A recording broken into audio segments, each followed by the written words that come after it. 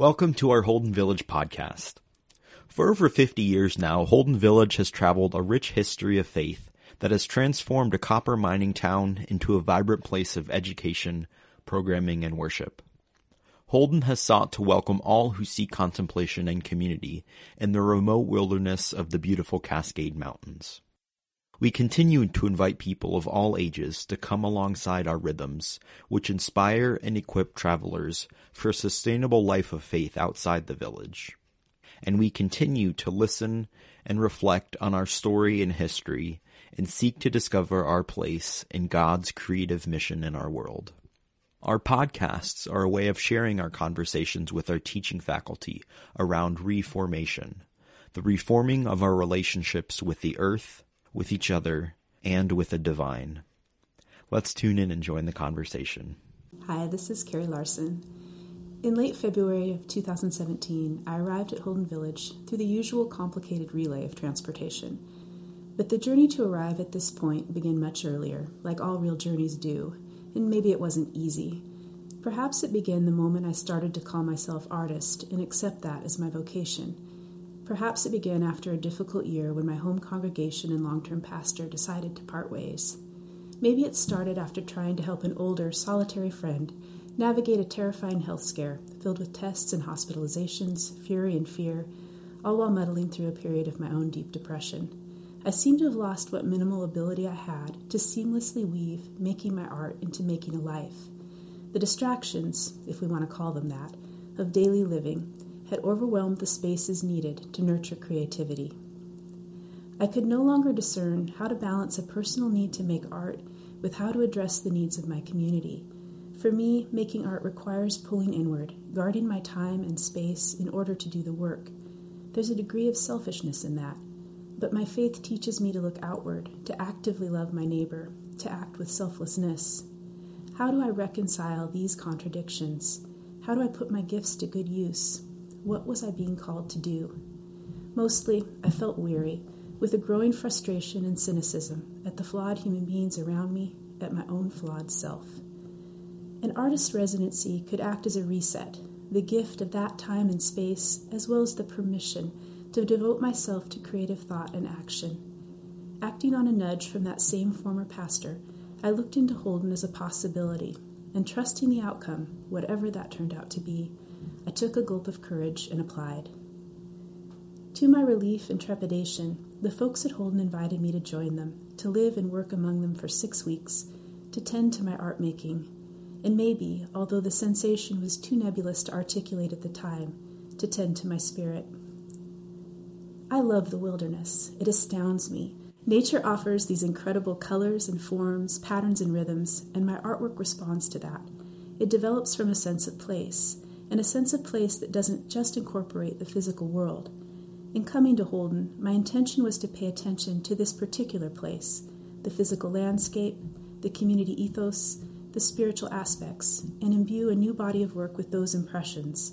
My own particular artistic vocabulary attempts to distill what I see and experience down to essences and sensations, creating a visual poetry of sorts.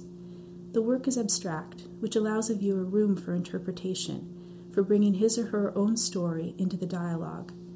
And I thoroughly enjoy the process of art making. There's a meditative quality to that I find appealing and satisfying. My two-dimensional work is primarily paper-based, but falls into the category of mixed media, as I often incorporate other ways of mark making: watercolor, colored pencil, pastel, or charcoal. I use thread and hand stitching as a drawn line, or a way to bind elements together to shape a cohesive whole. If I take that idea a little farther and think about the fragmentation of the individual, of society, of our world, then there's a need to piece all the disparate bits back together into whole cloth, to make connections, to try to shape something beautiful. Another aspect of my art practice, the one that is the springboard for both the 2D and installation work, is that of artist books.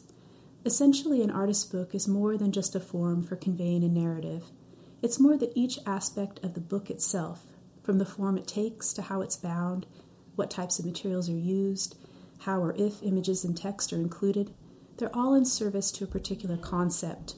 These tangible aspects reinforce or enhance the ideas presented, I enjoy playing with ideas, figuring out ways to communicate a concept through visual means and materials. The books require much more pre-planning than my 2D work, so they offer a nice balance for me. One develops in a really organic way, while the other needs to be designed almost fully in advance. I also appreciate the intimacy of artist books. With a two-dimensional work on paper, you're often separated from the piece by a sheet of glass, by a frame. With a book, however, you can hold the work, can turn the pages, can feel the piece. That, for me, is a really wonderful sort of artistic communication. At Holden, I tackled a couple of artist book constructions that were new to me and fleshed them out into finished pieces, and for the first time, developed content for a form that I'd previously only used as an exercise.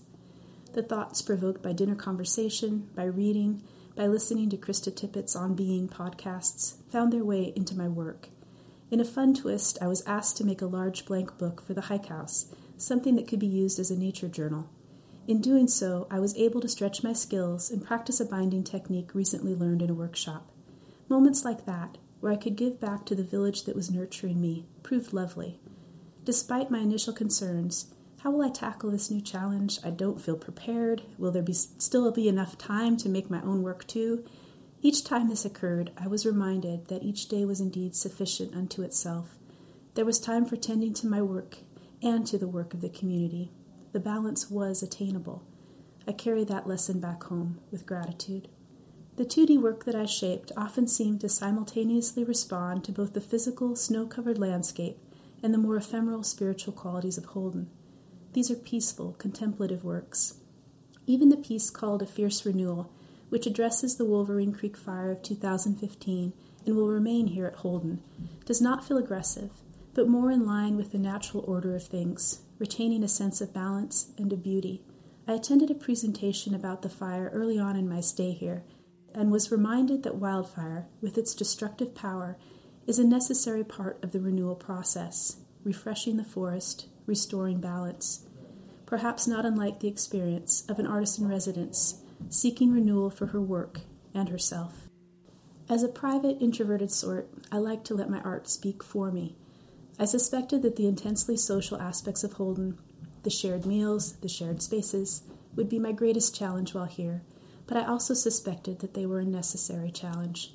At home, I lean on my extroverted husband to help navigate social situations, particularly larger group gatherings, and I was overdue for a refresher course on how to use my own voice in the company of those who I would first encounter as strangers. The Holden community, with its enthusiastic hospitality, its commitment to practicing open and accepting ways, offered me a safe space to be who I am and to begin accepting myself in equally gentle fashion. It can be difficult and lonely to live within our culture with any degree of otherness, with any degree of nonconformity, particularly in a small rural community like the one I come from. Artist marks me as different. Choosing not to become a mother marks me as suspect, and among so many of my creative peers, identifying as Christian, no matter how reluctantly, knowing full well how the stereotype evokes judgmental views, recognizing how much harm has been done in the name of religion, is to be considered a fool. But at Holden, what I have to offer is accepted, even celebrated. Here I belong. So what am I being called to do? To be more fully who I am, to embrace the identity of artist, to act from a place of love, to understand more completely that this is indeed enough. I leave Holden with a profound sense of gratitude, with both a stronger sense of self and a stronger sense of my place within community. I have a body of new work to share and carry seed ideas for future pieces, and I've seen how people can come together and offer the very best of themselves to one another and to the world around them. I will lean on the memory of the warmth and peace that suffuses this particular place. Thanks for joining us for another Holden Village podcast. Be sure to view the links in the description for more information, or visit our website to find out more about the village. We hope you will make a pilgrimage to Holden. Blessings and peace to you.